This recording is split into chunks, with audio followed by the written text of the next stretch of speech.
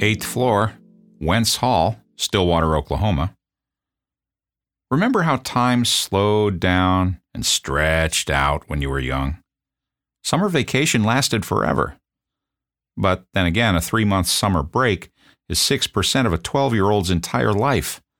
At my current age, 6% of my life is almost exactly the length of the Trump presidency, which also lasted forever. So, yeah, perspective. I'm Jeff Hoyt. This is Hoytus Interruptus. When my future wife, Cindy, and I were in college, we spent an entire summer vacation apart. Even at age 20, it seemed to last forever. Mostly because I already knew she was the one for me, but we hadn't been together long enough to be, exclusive. We'd been friends over much of the school year, but only started dating about 6 weeks before we had to go our separate ways. Cindy wasn't down with my suggestion that she join a nunnery till school started again, so I reluctantly agreed with her thinking that we should date around that summer and then see how things stood come September. So I got into my pathetic little American Motors Gremlin, my first car, gifted to me by my dad so he could buy a much cooler car, and I hauled my sad ass 1,400 miles away from the almost definitely love of my life to spend the summer back home with the family on the East Coast, who had just moved to a new town where I knew no one. So you can imagine how much action I was due to get that summer, especially driving a beat-up white Gremlin with a dingy red racing stripe and broken gear shift. Cindy, on the other hand, went back to Tulsa, the town where she graduated high school. Did I mention it was a long summer? We did write to each other every couple of days. I still have the letters. They were hilarious. Regular reminders that yes, indeed, Cindy was the one. Couldn't call because, long distance was a thing back then, and I had no money. Could not wait to get summer behind me and drive back to college to pick up where we left off. But when it finally happened, it was kind of awkward. We did not have the mojo that had been so evident in the spring. I figured we just needed a little time, but Cindy took me aside the next day and said, summer's a long time to be apart at our age. If I'd been thinking, I could have thrown in 6% of a 12-year-old's life, just to delay the inevitable. But she said, I'm just not feeling it. So maybe, this can't be good. We should just be, here it comes. Please don't say it. Friends.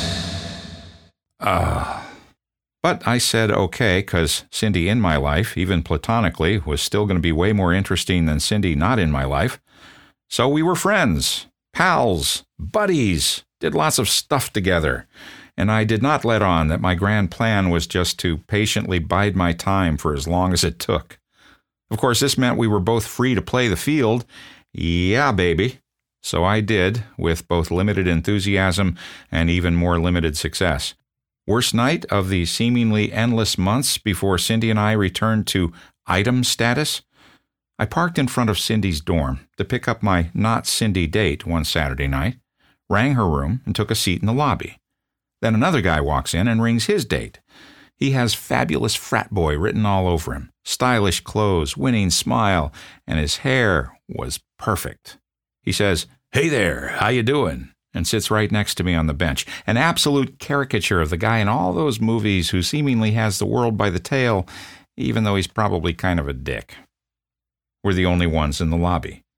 Then the elevator door opens, and out walks my date, along with his date, Cindy. Shit. We have this awkward, hey, hi meeting where everyone gets introduced and shakes hands. I thought about taking out a coin to see who kicks off. Then the four of us walk out to the curb, and there, right behind my butt-ugly Gremlin, is Cindy's ride, a brand-new, gleaming white Corvette convertible.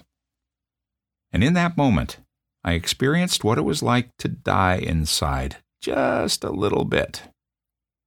So is this a story about a first love or a first car?